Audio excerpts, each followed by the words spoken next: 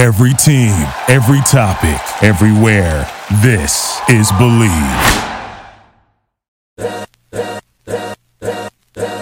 You are listening to the Arash Markazi Show on a new generation of radio, the all-new and mightier 1090 AM. Good afternoon on a beautiful Friday, and welcome to the Arash Markazi Show on the mightier 1090 in Southern California and 98.5 The Fan in Las Vegas. This is a special day after Thanksgiving Friday show, best of show. The first guy that I want you to hear from, our chat with Kings president Luc Robitaille. It's always very special when you can talk to someone who has a statue outside of Staples Center. So let's now hear from Kings legend and president Luc Robitaille. Luc Robitaille. Luc, how are you, my friend? I'm doing good. How you doing, bud? I'm good. We do our show from Manhattan Beach, and Jihei, my producer and co-host, a longtime friend. I mean, the moment I decided to move here, Luc, was when you guys won the Cup in 2012 and then 2014. And the way that I saw this community get around the Kings, you know, all of your players live in the South Bay. At what point did the South Bay become the home of so many players and coaches? Yeah, it's been a little bit of a time, but I would say the point that it became like the king spot is probably Rob Blake coming in the early 90s, and he was there, and then he bought like I think it was like not a house on the Strand. He's on the Strand now, but and then it seems like around the mid 1990, 91, it seemed like all the guys started like moving there. Gretz and I, we both lived in Gretz was in Woodland Hills when. That's right. He started. I was in Sherman. The rest of the team was all in the South Bay. You know, like so. It's kind of that. I would say we call Rob Blake the mayor of the South Bay. So that's probably when it started. Luc, I'm very excited about this upcoming season. One of the things I'm really excited about is the new TV contract that you guys have. And I don't want to knock the previous deal, but I just think having this new TV contract with Turner and ESPN and having that cross-platform. I mean, so many people will see highlights that maybe have not seen it. Talk about how important this new TV deal is. And I just think the spotlight will finally once again become the thing that we like. Again, if you're not familiar with hockey and you're watching SportsCenter, you will be familiar. Yeah, you know, it was big for us. I mean, for us to have the opportunity first to go on TNT and like, look, I always joke that I don't have time to watch that many other sports, you know, because of my life and it's all around hockey. But if I'm flipping channels and I see Shaq and the whole crew on TNT, I watch the show because it's funny and it's fun. It's entertaining. I might not even watch the game, but I'll watch them because they are really good. So when TNT came on board, I was like, I hope we could get that. You know, we can get to that place where irrelevant of the game, you want to watch the guys in between because it becomes a little bit more important. And the second thing, obviously, signing with ESPN for us is a great thing. I always tell people, when you go to, let's say you go to a sports bar or something and they open up at 11 a.m., let's say, the first thing the people that work behind the bar, they turn on the TV. That's what they always do. And 99% of the time, they're already on ESPN. They're not searching for another channel unless someone asks. And so the fact that we'll be more like on the news package and so forth, they're not just going to show fights anymore. They're probably going to show more goals and everything. I think that's going to be really good for our game. From that standpoint, I'm really excited.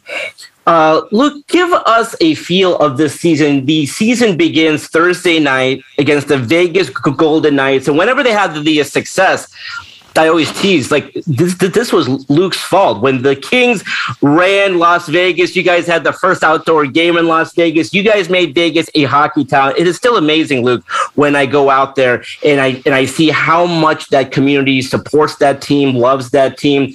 But you guys open up the season Thursday night at Staples Center against Las Vegas. Give the fans out there a sense of what this team will look like.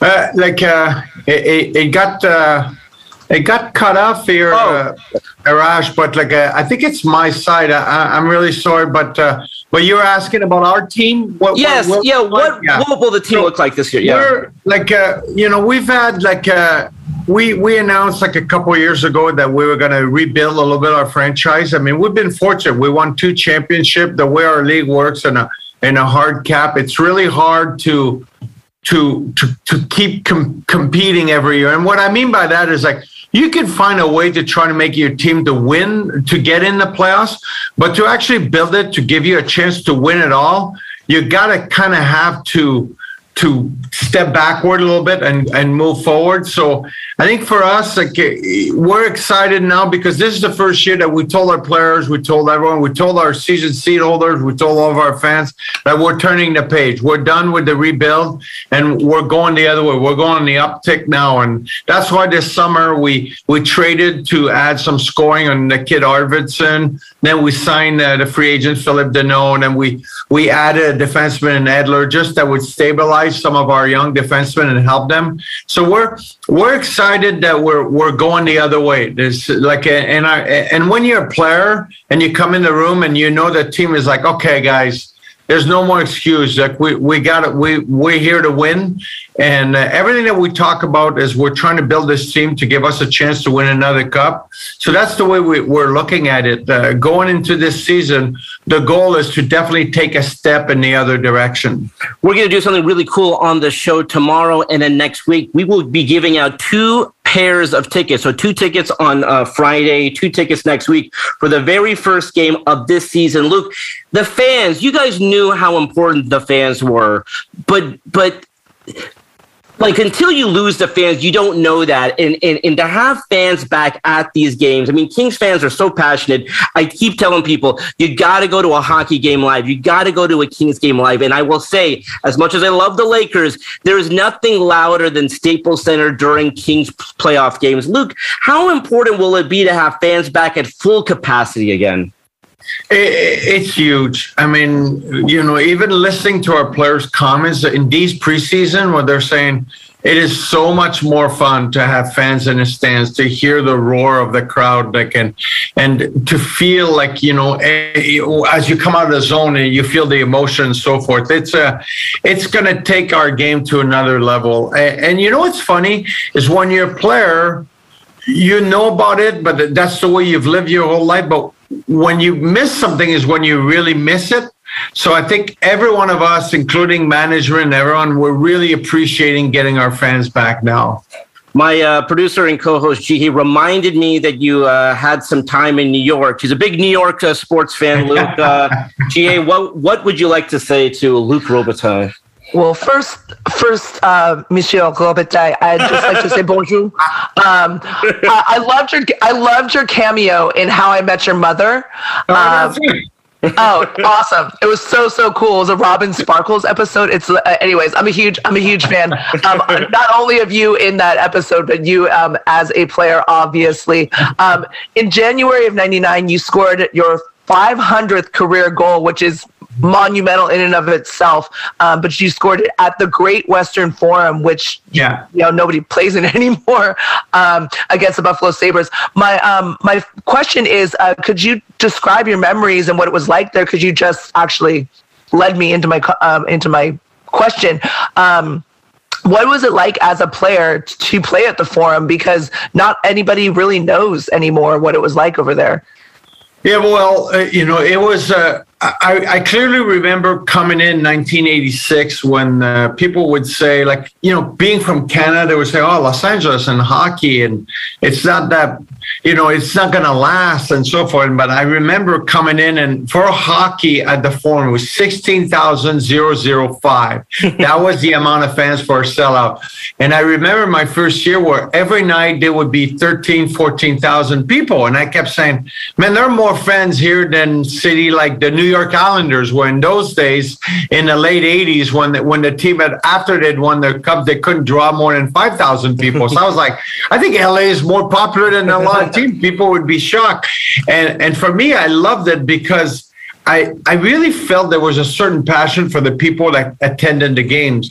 But then I was very fortunate to live the Wayne Gretzky era, And that was absolutely fantastic, where the roar of the fans. Then we ended up going to the finals in 93. And it was just something that it was very hard for us to describe, because it was like so special. And all of us kind of feel like we lived an era that was that probably will never be seen again. And it's very hard in sports. I mean, you could say getting LeBron James in LA for the Lakers, it's kind of like that. But getting Wayne Gretzky changed the game for us. Next thing you know, we had a team in Anaheim, a team in San Jose, a team in Miami, a team in Tampa Bay, Dallas, Phoenix. I mean, it was all after Gretzky came to LA. Like it was amazing. But to see like what you're talking about, the Forum, where there was just that one area people could walk around and see everyone. And it was like, it was really special. We really, I cherish those days. Yeah, I have one more. Yeah. Sorry about this. I have just one more personal question, because I love food so much. Myself and my roommate, you were quoted by saying that your favorite jelly was a sour cream plain. Is that true, or was that just for the show? And do you also love your queue de castors? Do you eat them as well? Which is literally translated as a beaver tail for those that don't know what beaver tail. Yeah. Well, I played. Well, it was not really in Montreal, the beaver tail. It was like in Ottawa. Right. That's right. And that's where I played my junior hockey. And as you know, the outdoor there, the river freezes and you could go skate. So yes, I did like the beaver tail. And we used to go when I was like, so I kind of feel for me, I grew up because I was there from 16 to 19 years old. So it's a big part of your life. And so we would try to get like a bunch of guys, we'd try to go skate, and we were trying to be cool and see if we could get a date or something. It never worked, by the way. But that was our big thing. And yeah, so it was a little bit part of the script, because if I'd say about Tim Hortons, the biggest thing that I would order for me would be the banana nut muffin. That's my favorite there. And there's nothing like their coffee, by the way. It's awesome. I miss Tim Hortons. We used to have the the Redondo Beach Cafe used to do like a really good job with the Canadian things. And they used to bring it. That's right. I think they had it done. The guy was from Quebec. That's right. Yeah, he was. Luke, I cannot believe we are coming up on 10 years since when the Kings won the Cup. I guess a two-part question. I mean, what made that team so special? Because it kind of came out of nowhere. They get into the playoffs, one of the last seeds, and they just went on this heck of a run during the playoffs. I had never seen anything like it. Describe that team. And now that we're coming up on 10 years, do you guys have something planned? Yeah, so the biggest thing about that team is like, for years, for over 40 years, the LA Kings organization was always a little impatient. So we were known to trade our draft picks for years and years and years. And in 2007, we got a new GM in Dean Lombardi, and we already had a good base. We had Anze Kopitar, Dustin Brown, Jonathan Quick was already part of the team. But the goal at the time was, okay, let's not trade any draft pick. Let's build from within. Let's have guys that it means something in their heart to play for the LA Kings. It's not sometimes when you trade from another team, you still want to be a player, but when the team drafts you, it's special and it means something.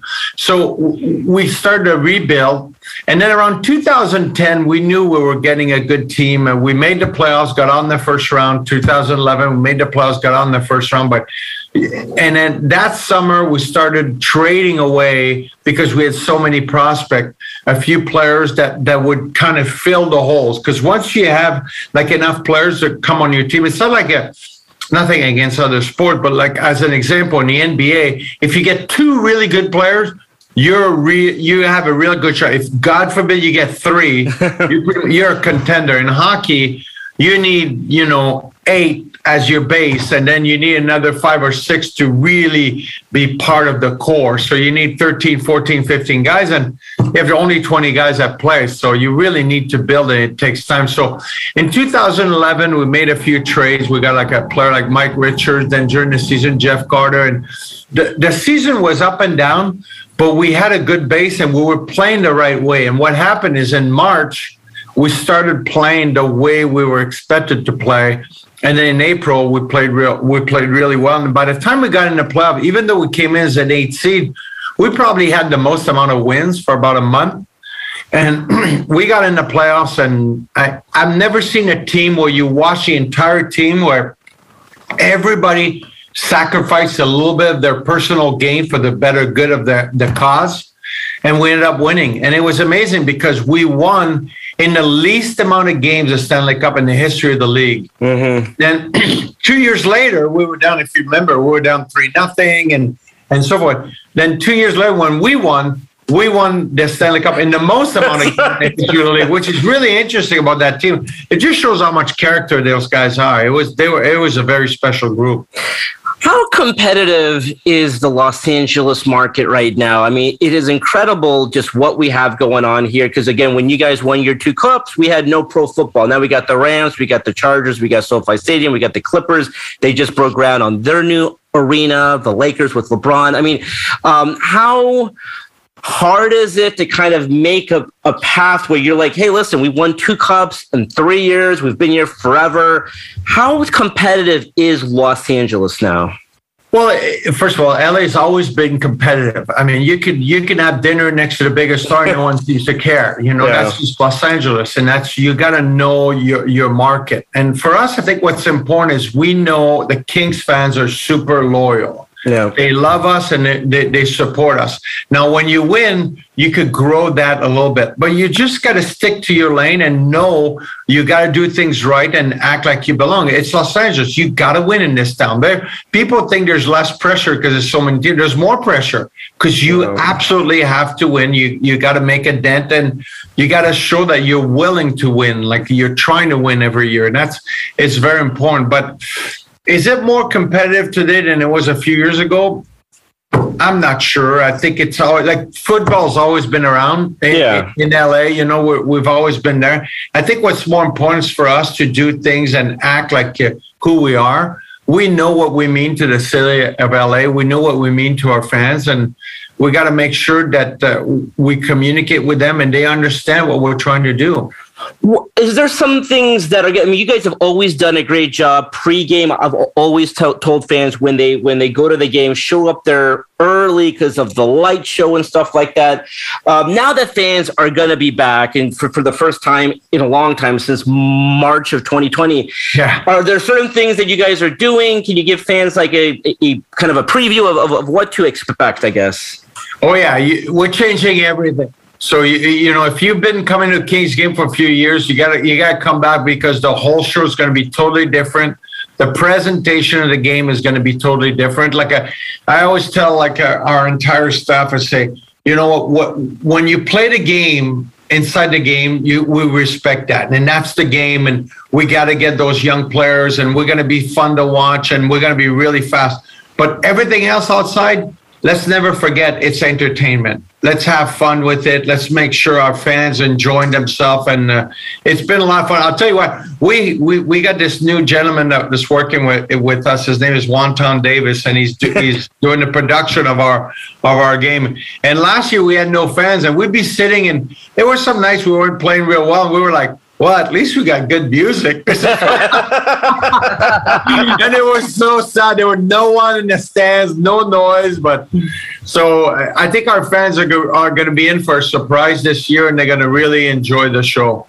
Yeah, I mean, this is one of the seasons. Like, I'm really looking forward to what is this team going to look like. Because I do think you guys are going to surprise some people. Real quick, we got 2 more minutes. The expansion rules, where I don't think we're going to see what happened in Las Vegas again, but Seattle Kraken coming in, and people think that they can make some noise. Do you like the expansion rules where a team in their first year can be a contending team?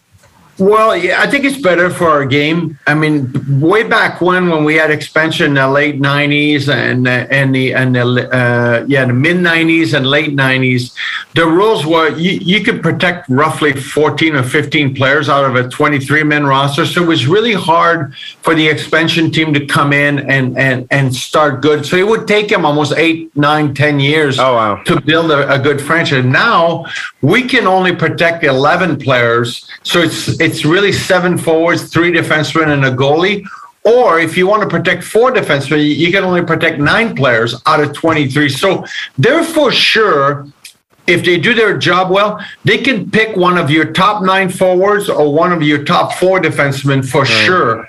And it really gives them an opportunity. Obviously, last time, I think most of the teams around the NHL were a little gung-ho about losing players, so they made like silly trades with Vegas. Vegas took advantage of it. That didn't happen this time. Like everybody had learned their lesson. Yeah. So Seattle, what they did strategically, they picked players that they'll probably be able to trade later, and they'll be able to get some asset. But that being said, they got a very competitive team, so they're going to be competitive every night.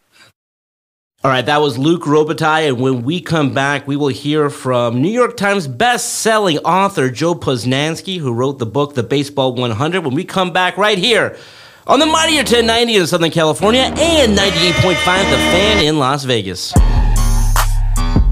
We will be right back with the Arash Markazi Show, and you are listening to a new generation of radio, the all-new and mightier 1090 AM.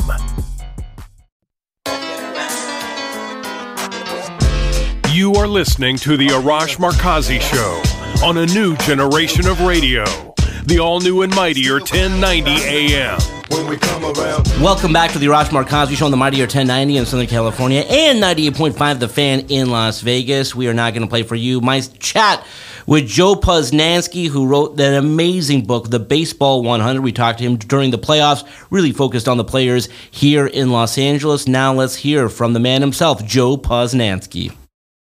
Joe, I will not reveal the top 20, but for our purposes here in California, I do kind of want to work our way from the back to the front.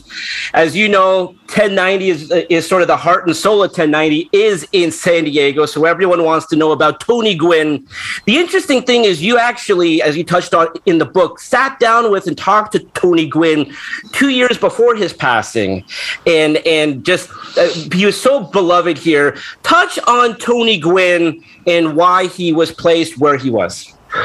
Well, he is, there's a couple of different ways I can do that, but the main way that I love to do it is, I'll tell you why he's one of the greatest players who ever lived, and then we can go from there.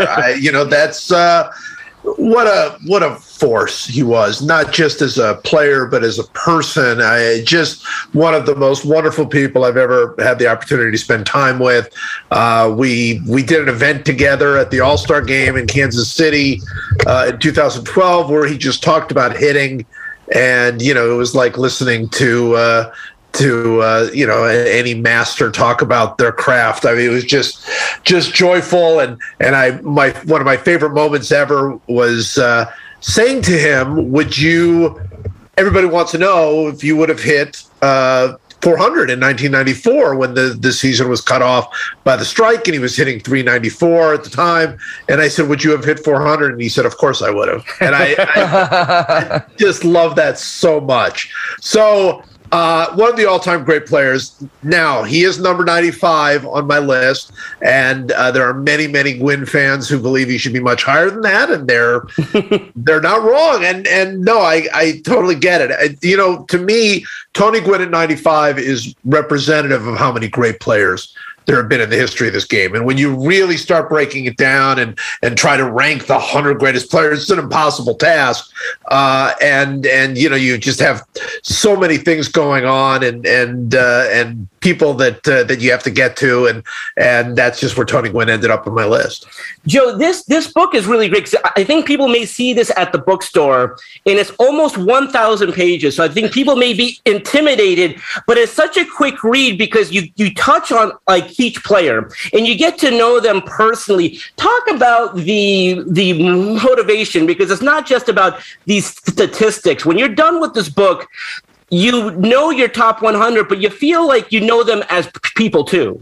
Yeah, and that was the biggest thing, honestly. And I'm really glad that you said that, because for me, of course, this is a ranking. So people are going to want to argue about the rankings, and that's great and super fun. But for me, this book is why I love baseball. That's what this book is. This is my story of why I love baseball, telling it through the stories of guys like Tony Gwynn and guys like Ichiro Suzuki and guys like Sandy Koufax and guys like Willie Mays. I mean, it is the story of baseball through them, why they mattered, why they were special, what makes the game so great. And so that's what I wanted to do. And what I was able to do, I think, with each player was hopefully tell their story, but also put their story in the context of baseball history and why they are one of the 100 greatest players in baseball history and why the game is so much better because of them. Joe, there's someone on the list that people in Los Angeles are beginning to know and appreciate and love, Max Scherzer. So two-part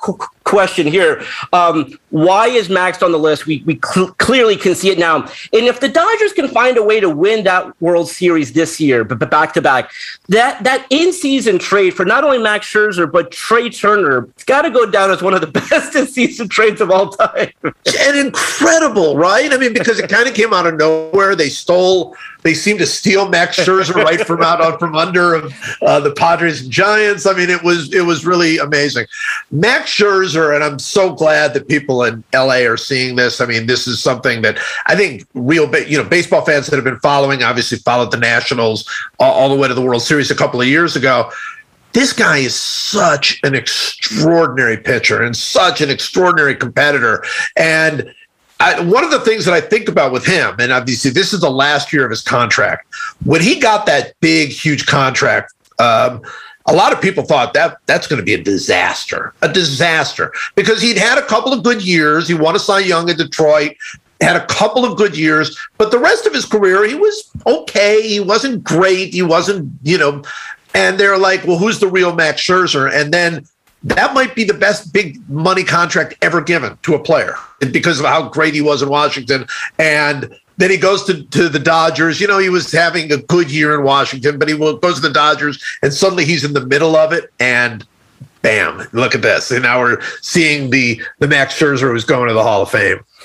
Joe, speaking of bad contracts, unfortunately, people in Los Angeles know Pujols from his time here. If you're not like an older fan, but you remember the player he was in St. Louis. I loved the Buddy Walk story of Albert Pujols in St. Louis because I got to be honest, when you're in Los Angeles, you're focused on the teams here. I guess another two-part question. If you could touch on Pujols, but also it has been amazing, Joe. He could have been out of the league. Tony La Russa didn't give him a chance with, Chicago. There's no fit here. The Dodgers take a flyer, and he is so beloved in that clubhouse and just big hits after big hits.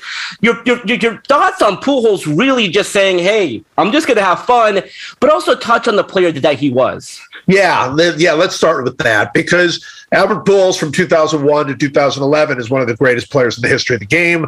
He was the best player in baseball, and it's hard now because all we have are the numbers, and you see the Albert Pujols that he's been the last 10 years where it's clearly age caught up with him, and he wasn't the same player, and it's hard to forget how dynamic he was. He wasn't just a 340 hitter with power every single year. He was a great first baseman, Gold Glove winning first baseman. He was a great base runner. He's never been fast, but he was a great base runner.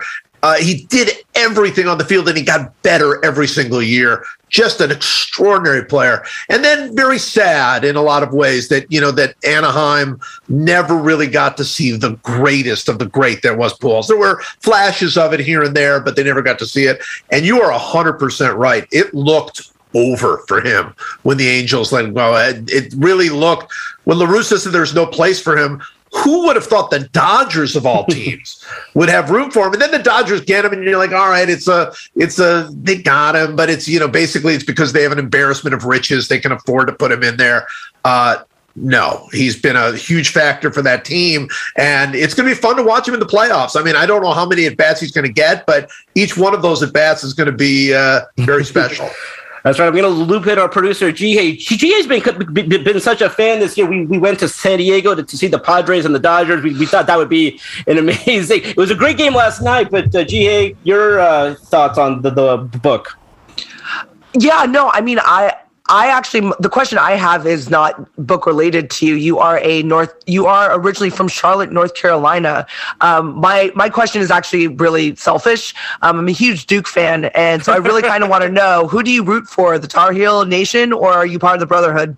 Well, I actually moved to Charlotte when I was in high school. This is a great question because that's the first thing you get asked when you're, I moved here from Cleveland, and first thing people said is like, all right, who do you like? Who do you like? Who do you like? And when I was in high school, Duke was not really even the number 2 choice. I mean, that was Krzyzewski had just gotten there. He had, they were just beginning to put it together. NC State was the second choice, and then Wake Forest and all this. But I was like, well, who's the best? Because I didn't know anything about college basketball. And they said, well, Carolina is the best. So I'm like, all right, so I like Carolina. And so I kind of bandwagoned onto Carolina just as Michael Jordan was there and won a national championship. That was the first year. So I've always liked Carolina, and I've always despised Duke. It sort of seems like the thing I was supposed to do. But now I don't feel that way anymore. I feel completely. I like watching the rivalry. I really do. And honestly, when one of those teams sort of takes a dominant position at any point, wins, sweeps the series or whatever, I kind of root for the other team. I want it to be even. I want it to be, I don't like when one of them sort of falls off, kind of like Carolina has the last couple of years, where one of them starts to fall off. I want it to be just nasty and those two at each other's throats. Yeah. And then, but speaking of nasty, so I've been a Scherzer fan. I actually used to live in DC. Speaking of nasty, he is nasty. Oh yeah, he is probably hands down. You said it earlier. The fact that the Dodgers got him is phenomenal, right? It's out of nowhere. We have no idea how this possibly happened. It's only with the Dodgers could this possibly happen, right? What was your initial reaction when they got both, though? Because right? That's a great point, because my initial reaction was not, oh, they got Max Scherzer. My initial reaction was, oh, they got Trey Turner. That was how I felt. I felt like, oh my God, Trey Turner. I mean, Trey Turner has an MVP case this year, right? And I'm like, oh my gosh, how much better can they get? They just got Trey Turner. And Max Scherzer was almost a side thought for me, because, as good as he's been throughout his career, he's been a little off here and there. And to see, I mean, he's just become the Cy Young guy again. He just came to the Dodgers. They never lose when he pitches, ever. I mean, it's absolutely incredible. I mean, both of them obviously are huge factors, but you would say that Scherzer is the one that turned this entire thing around. Oh yeah, Joe. I told my friends who are in Los Angeles, because, as you know, it's a Dodger town. The Dodgers are on TV headlines. I said, you have to go see Shohei Ohtani. I don't care if you don't like the Angels. I don't care about the traffic. What he's doing. Joe, put into context for people who don't realize, and he's done for the season. He won't pitch again, but this season, I mean, it was so incredible to watch what he did. Absolutely unprecedented. That's what it is. It's unprecedented. I know people have brought up the Babe Ruth comparison because he pitches and he hits, but Babe Ruth never did this. He never did it in the same year the way this guy is doing it, where he was a dominant pitcher and a dominant hitter at exactly the same time. It's just never happened in the major leagues. The closest it happened to is a guy that I actually wrote about in the Baseball 100, is a guy named Bullet Rogan, who did that in the Negro Leagues in the 1920s, and that was, it was unheard of then, and he did that.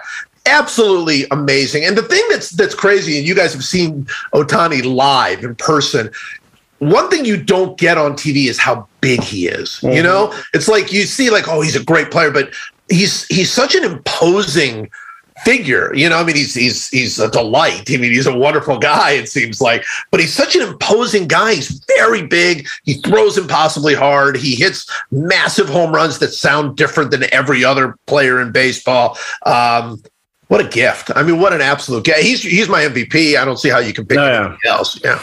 Joe, number 27, because there was a few players that you did this with, but they fit. Mike Trout, number 27.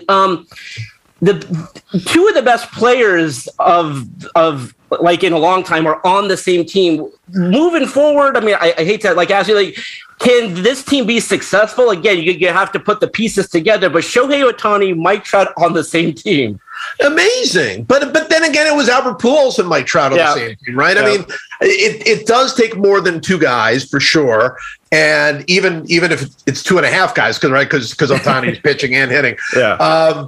But yeah, I hope so. I love Mike Trout. I could not love Mike Trout more. I think he's everything that's good about baseball. And I want him in the playoffs. I want to see him in the playoffs. I want to see that team in the playoffs. It really is a disappointment that they've not been able to build around him. And it's been a bad minor league system. It's been some poor choices, some poor signings. But it's time to get that going. I mean, we're not going to have Mike Trout forever, and that team needs to build up. And Shohei Ohtani is a huge part of it. But Anthony Rendon's got to be a huge part. People just have to start coming through for that team. Yeah. Joe, you touched on this in the book. There may not be a better name than Sandy Koufax. In Los Angeles, the name Sandy Koufax is Babe Ruth. I mean, when you just say the name Koufax, you don't even need to say his first name. And you touched on it. Vince Scully sometimes got Kershaw and Koufax confused. 50 years apart, two of the greatest pitchers of all time. If I could ask you to touch on those two guys, and I'm so glad, again, that Kershaw got that World Series, because it was the one thing that was on his back, that he didn't get that postseason success. And I don't care that he did it in Texas and in the bubble. He got the World Series, Joe. Talk about Kershaw, Koufax, 50 years apart. Yeah, I mean, not just two amazing pitchers 50 years apart at Dodger Stadium, but two left-handers, both with a K name. I mean, it's just an amazing. It's incredible, and you could see why Vin would think of one and see the other, or see one and think of the other. They were different, of course, because the times were different. I mean, Kershaw was this extraordinary pitcher who just never gave up runs. I mean, has been and continues to be. I mean, he's not quite what he was, but And Koufax was a guy who threw 350 innings a year, and then would be still have enough left in the postseason to throw complete game shutout after complete game shutout. Koufax is on his own place, right? And I know that's true in LA. Everybody just thinks of Koufax and thinks of, the very height of what a pitcher can be. Kershaw's career is much more scattered. He's had the injuries to that, but Kershaw in his own way has dominated this time the way that Koufax dominated his time. Last couple of questions for you, Joe. What is, I mean, just as a historian of the game, we are so fascinated by this season that the Dodgers win like every single night, Joe, and they cannot gain a single game. There's still 2 games back. Can you compare this race to like anything? I mean, talk about the Dodgers having this incredible season, but they're still 2 games back of their own division. It's absolutely incredible. I remember this happened in the 90s with the Giants and the Braves. They had a one where the Giants won 100 games and didn't make the playoffs. It's happened in history, back with the Giants and Dodgers. But I can't, this one is so crazy to me because I have studied and studied and studied, and I have no idea why that Giants team is this good. I can't figure it out. They're all 35 years old. Every single guy on the team is 35. They've got a bunch of pitchers that have been journeymen around the league, but they never ever lose. It's staggering to watch, and I give them a ton of credit. I mean, look, they've got a bunch of good players, and when you have 25 good players, you can do a lot of great things, and that all credit to Farhan Zaidi and that staff for building an unbelievable team because I can't figure them out. I wrote about this today. I'm like, nothing about this team makes sense to me. Everything I seem to know about baseball, this team breaks those rules, and yet they never lose. It really is remarkable. The other name that people will love in the top 100, in the Baseball 100, again, Joe Posnanski's new book, The Baseball 100. Mike Piazza, Joe, that trade in Los Angeles still hurts so many Dodger fans. There's actually a ton of Dodger fans who still stopping Dodger fans because of that trade. Does Piazza have the same? I mean, he hit some iconic home runs with the Mets, of course. Does he have the same career regardless? Well, I don't know. I mean, obviously he never won a World Series, and I mean, he did play in one where he got a bat thrown in him. I mean, it's it's kind of a weird career. What a hitter! I mean, just what a hitter, and a guy that obviously was taken by Tommy Lasorda as a personal favor to his father, which is just an amazing story all the way around. I could see him having a different career had he stayed in LA. I mean, it's very difficult to tell, the trajectory of where things go when things don't happen. But yeah, I can certainly see why Dodgers fans would still be bitter about that deal. Joe, what was the hardest thing about that? Like when you list players, I mean, clearly, by the way, if you're one of the top 100 players, you are one of the top 100 players. So That's right. So, I mean, but was there someone, when you look at the top of the list, what was the hardest choice here? The hardest choice was leaving people out. No question about it. I mean, it was the last 10 on this list, 91 through 100. I had 40 players that I could have put on that list and would have felt good about any of them. So leaving players out was really the hardest part. And there are quite a few players, that I left out: Pudge Rodriguez and Zach Greinke and Joey Votto and Shoeless Joe Jackson, a couple of Negro leaguers like Turkey Stearns that I wanted desperately to get into there. Barry Larkin, Ryan Sandberg. I could go on and on and on. And, 100 is 100. That's the problem. I mean, and for every one of those people, if I could have put them in, somebody else would have had to come out, and I would have had to be feeling, sad about that. So that's the hardest part, is leaving people out. But you, at some point, that's what you have to do when you're going to 100. So when somebody does say, like, it's an insult to put somebody at 93 or whatever, it's not an insult. I mean, that part I can tell you. The 100 greatest players are the 100 greatest players. Exactly. That is Joe Posnanski, the Baseball 100. Joe, thanks so much for joining us. I mean, and this book is out right now. Fans tuning in, how can they purchase the book? It is everywhere, literally everywhere. You can get it at your local bookstore, I hope. But you can go to Barnes & Noble, Amazon, Books A Million, Target. Every place has it. All right, that was Joe Posnanski. Thank you so much for tuning in, you guys, on a beautiful Black Friday, day after Friday. That's all the time we have for today. Let's do it again on Monday. Until then, this is Arash Markazi saying, stay safe, stay healthy. The Arash Markazi Show on a new generation of radio. The all-new and mightier 1090 AM. So it's hard to knock it. Everybody got their own thing, currency chasing worldwide through the hard times, worrying faces. When you drive a vehicle so reliable it's backed by a 10-year, 100,000-mile limited warranty, you stop thinking about what you can't do and start doing what you never thought possible. Visit your local Kia dealer today to see what you're capable of in a vehicle that inspires confidence around every corner. Kia, movement that inspires.